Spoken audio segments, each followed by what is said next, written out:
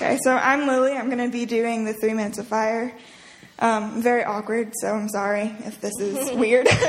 I know sometimes in life it's really hard trusting God and His purpose for you and His plan for you. And especially when things are going on in your life, you're just kind of left thinking, why? Why is this happening to me? Why now? One of my favorite verses is John 13:7, and it says, "You don't understand what I'm doing now, but someday you will." I know it's hard. I've been there for a long time, actually. And we need to realize that it's only through putting our full trust in God that we can come out of this hard time. And just need to trust that God has a plan. And just trust in Him, because He's going to give you the strength to get through it. He won't give you a battle that He's not going to be there fighting it with you. And in this next song, it mentions that through His name we come alive to declare our victory that He's given us because He's victorious. And I encourage you to do that. Just through this next song, come alive in Him, because He loves you, and He's not going to care where you've come from or where you are even in your life right now. He loves you, and He wants to get you through this dark time. So through this next song, please just press in and be open to what God has for you, because He will, and He has a victory for you. You just have to let Him give it to you. Hey guys, I'm Grace. Hey, how's it going? I've actually been praying about speaking for a few years now, actually. I think it was 1 or 2 years ago when I actually told Jeremy that I wanted to share my testimony, and I never texted him back because I was like, never mind, it's okay. So this is something that I really wanted to share for a long time, and just kind of something that needed to take time to develop for this. So make a little disclaimer before. I'm not sharing my story for your sympathy or for you to feel bad for me. I just really want to be real with you guys and show you exactly how amazing God has worked in my life and what He's done through me.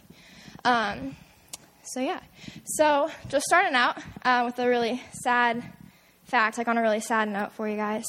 I've actually been pretty sick for my entire life. So it started off when I was a baby, and I was super colicky, which means that throw up a lot, which babies throw up a lot anyway. But I was to an abnormal amount to where it was not healthy. And I would always cry a lot, which babies also cry a lot, but it was I was probably the worst baby to be around. So unfortunately that didn't really get better as I got older. I remember even in elementary school, I was my mom. I'm not trying to be mean to my mom either. I think she's really awesome, and she's right over there. But just a little bit. She thought it might be because I was fat that my stomach was hurting so bad, and I just remember her saying, "Well, honey, maybe you should just eat a little bit less, and maybe you'll feel better." And I was like, "Okay, Mom." There goes my self-esteem, but it's okay. No, really, we really had no idea what was going on, so it was all in good intentions. But, it really didn't get any better, and it was just kind of this constant pain that I had whenever I ate or whenever it just wanted to happen, I guess. And so that was just keeps getting worse as I was growing up until I got to my 8th grade year. It was really when I started to struggle in some other areas. My best friend at the time we had been best friends since 4th grade, and we were the kind of best friends that were over at your house every weekend. I'd call your mom, that kind of best friends. And it wasn't the first time I had dealt with mean girls, because girls are really mean, right? I'm sure everybody knows that. I really hate that sometimes. And this wasn't my first time because, for example, in kindergarten, the cheetah girls were the coolest thing ever. And some of you may not understand that, but literally the coolest thing ever. I had a decorated room. It's really cool. Anyway, so there was a group of kindergarten girls who made a cheetah girls group during recess. And so obviously I wanted to be a part of that. And keep in mind that we're in kindergarten, so like 5 and 6-year-old girls. And so you either had to be invited in or like you had to like ask, like plead to be in, which sounds awful now if you look at like 5 or 6-year-old girls like dominating everyone. And so I went up and asked, and I was like, hey, can I be in your Cheetah Girls Club? And they were like, no, you're too tall, which is really funny now because I'm actually pretty short, and like all of those girls are taller than me now. But it's okay. I'm not bitter at all. It's fine. So yeah, this wasn't my first encounter with mean girls. But the problem is that this time it was completely different. This time it was my best friend of all time, and we didn't really live close to the church, so I didn't get to hang out with any of my friends here. So this was really, like, she was, like, almost all I had. And she became friends with a different group, the popular group. Some of those other girls from kindergarten were in that group, just by the way. And it was just really hard seeing them, like, you know, post about what they were doing. And, like, I had to watch it, and it was really hard. And, like, at one point she even asked me to, like, move at lunch, and we had been sitting together since 4th grade just so her other friends could sit with her. And that might seem kind of insignificant, like, oh yeah, everyone loses friends, like, but for this, like, for me, it really hit me hard. And I had this overwhelming, like, drop in my self-esteem and my self-worth, and I started to feel unloved, and that nobody cared for me, and that I was replaceable. That was the big thing that hit me, because I was replaceable and her life was going on and she didn't care that I was out of it. And then I got this mindset that nobody cared if I would be gone. And so that was kind of my mindset at that time, was that nobody really cared about me, that I was unloved, I was unworthy of having friends, and that nobody really cared if I wasn't really in their life. And so I just kind of let those, well, they're lies. I kind of let those lies sink into me, and that was where I was at.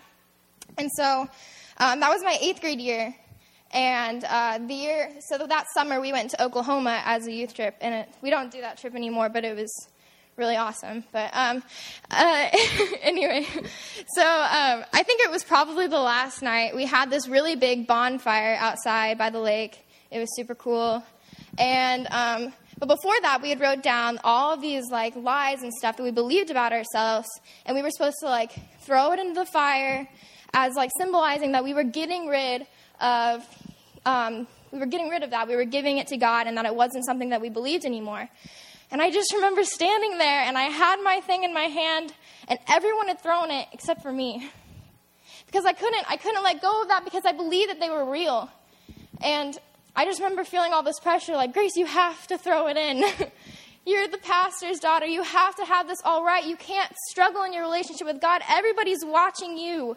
You can't not throw this in. So I was like, okay, fine. I'll throw it in. And I threw it, and it didn't make it. And it wasn't because I was a bad shot, because I promise I'm pretty good. For me, it was God's way of telling me that wasn't finished. That I can't just keep falling into these temptations and this pressure to do what I need to do, what I think I need to do, and what I'm pressured to do, that I need to deal with it. So I was like, okay, whatever.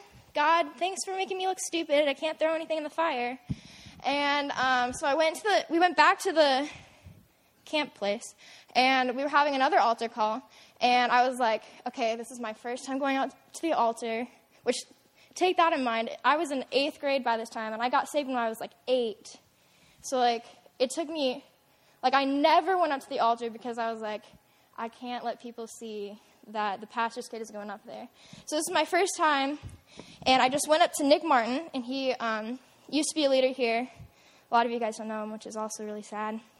I was really close to Nick, and I just went up to him, and I just started crying, and I was like, Nick, there's something wrong with me. You know, I should be happy. Everything's going pretty well, but I just can't get over it. I can't be happy. I feel numb to everything, and everything hurts, but it shouldn't. And I just couldn't stop crying at that point, and all he said, he just looked me right in the eyes, and he said, Grace, you have to tell somebody.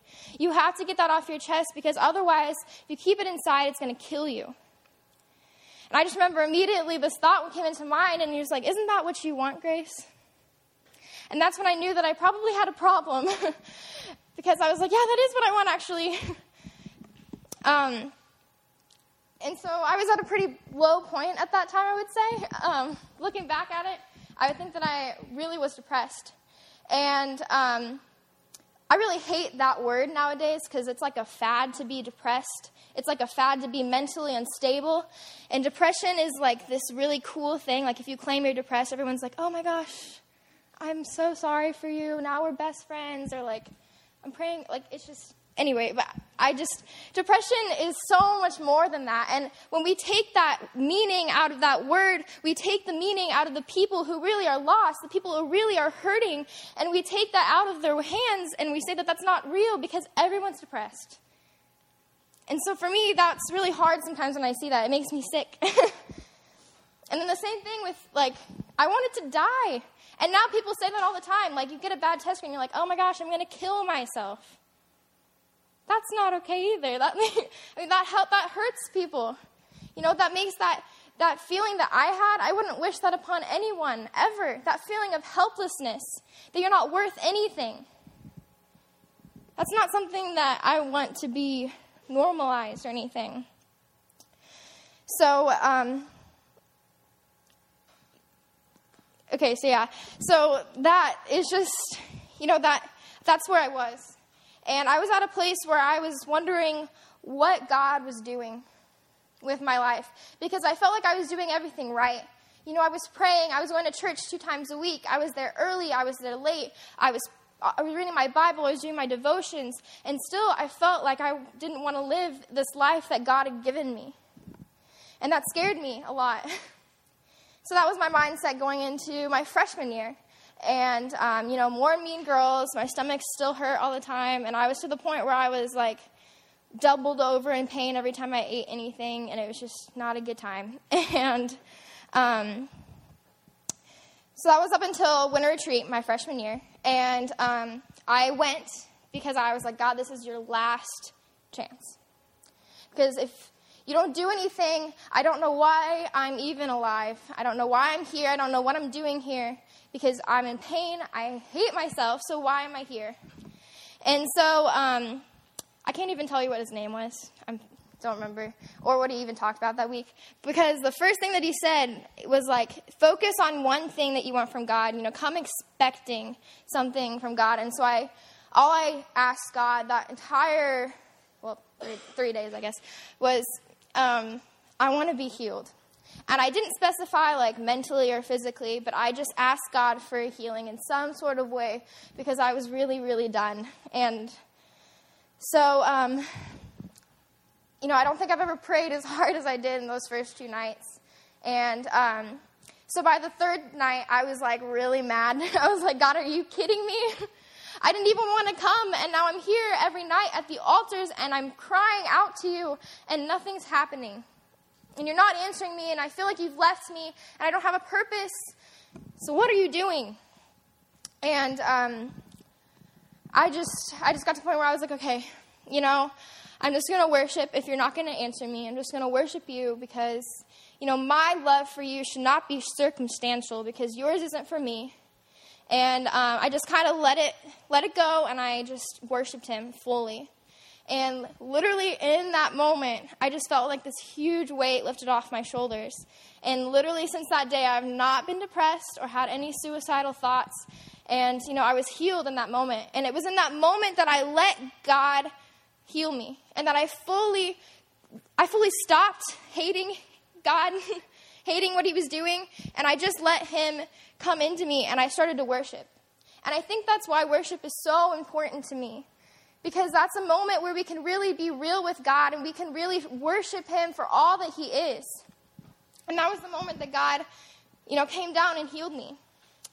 And so after that, shortly, we figured out what some of my physical, medical problems were. So joke's on you, Mom. It wasn't because I was fat. It was because my organ was dead. So life's... Yeah, but anyway,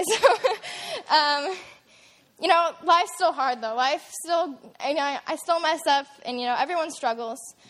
But that brings us back to this monumental question that I think Christians deal with and they find themselves at a lot is, why does God let bad things happen to good people? And, I feel like that question, looms over Christians, because we get probably, if you, talk about Jesus to anyone, they're like, well, why would God let this happen to me? Why would this bad thing be happening to my life? And, we try to do things right. We try to pray and everything, and there's times when doubt creeps in, and we wonder where he's taking us and what he's doing. And I think the big thing we often forget is that God is so much higher than us. His ways are so much higher than us. His plans are so much higher than us. His thoughts are so much higher than us. And I was reading a book called Crazy Love by Francis Chan, and he had an illustration that I really, really loved, and it should be up on the screen soon. Okay, so this is what it said. It says, not being able to fully understand God is frustrating, but it's ridiculous for us to think that we have the right to limit God to something we are capable of comprehending. What a stunted, insignificant God that would be. If my mind is the size of a soda can and God is the size of all the oceans, it would be stupid for me to say that he is only the small amount of water I can scoop into my little can. Because God is so much bigger, so far beyond our time-encased, air, food, sleep-dependent lives. I mean, it would be stupid for us to say that God is just this small little thing, because it's not, God isn't something we can really comprehend. And so I feel like when we see these bad things happening, we try to make sense of them. We try to see what God's seeing, and then we get an insignificant God out of that, out of our little mindsets, because we're not really seeing what the true thing is, because we're not God. So I know it's really frustrating because I struggle with it, and the fact that I don't know what I'm doing with my life. I don't know what I'm going to go to college for. I don't know what tomorrow's going to hold. I don't know, where I'm going to go. And that's really scary. And I feel like that's something that everyone deals with, obviously, because we're all wondering, what did God create me for? What is our purpose? And so I think looking back, it's easier to see what God's done. Because when you're in that moment, it's hard to realize what he's doing. And so a super common verse that Jack has to remind me of 24/7, because I just have a hard time not having a plan, is Jeremiah 29:11. For I know the plans that I have for you, declares the Lord, plans to prosper you and not to harm you, plans to give you a hope and a future. God's plan is to give us a hope and a future, so we don't have to worry about those things. And God isn't going to leave you right where you are. God's going to take you places, but only if you let him. One of the favorite things that my dad said in one of his sermons, I kind of made my own, was, you're only as close to God as you allow yourself to be. You can choose to cut him off. You can choose to cut off everyone, and you can choose not to have the relationship with him. And, that's your choice, really. It comes down to where are you going to choose to let God be in your life. So another quote from Crazy Love that really, really goes along with this is, the irony that while God doesn't need us but still wants us, we desperately need God, but we don't really want him most of the time. And he treasures us and anticipates our departure from this earth to be with him, and we wonder indifferently how much we have to do for him to get by. Because God doesn't really need us, does he? No. But he wants us. He wants to have a relationship with us, and we need him, but we don't really want him most of the time. Because in the end, it's all our choice. It's our choice if we're going to push past, how we're feeling today, it's our choice. And so one of my favorite things that Jeremy has said is, we're not meant to do this life alone. We have to reach out to people. That was one of my biggest problems. Throughout those 2 years or so, I didn't let anybody know. I kept it all under the surface. I'm sure, nobody had any idea. And it was because I didn't want them to. But really, we need them to. We need others throughout this life, because without them, we're just going to plummet. And so, I know we're all sitting here with our own struggles and our own problems, and we need companionship. We need to talk to people about what's going on in our lives. No matter how insignificant or significant that you think your problems are or what you're going through is, it's not insignificant to God. You know, your mom might not care. Your friends may not care. The people next to you might not care. But you have to find those people who do. And you have to realize that God always does. God cares no matter where you are, no matter what's going on in your life or what you've been through. Because he created you and he loves you. Can I have the leaders and the student leaders who want to come up? So I'm just going to encourage you guys right now. If you're dealing with something, no matter how big or small that you think it is, it's worth coming up and it's worth getting somebody to talk to about it. If I would have had somebody to talk to, I probably would have been in a better place. But I didn't want to. And so I'm encouraging you right now to come up. Don't feel ashamed. Come up with someone, with your friend or something, if you're dealing with anything, if you need any prayer for anything at all. You know, you can't do this life alone. So yeah, if you want prayer for anything, I encourage you to come up and take this opportunity.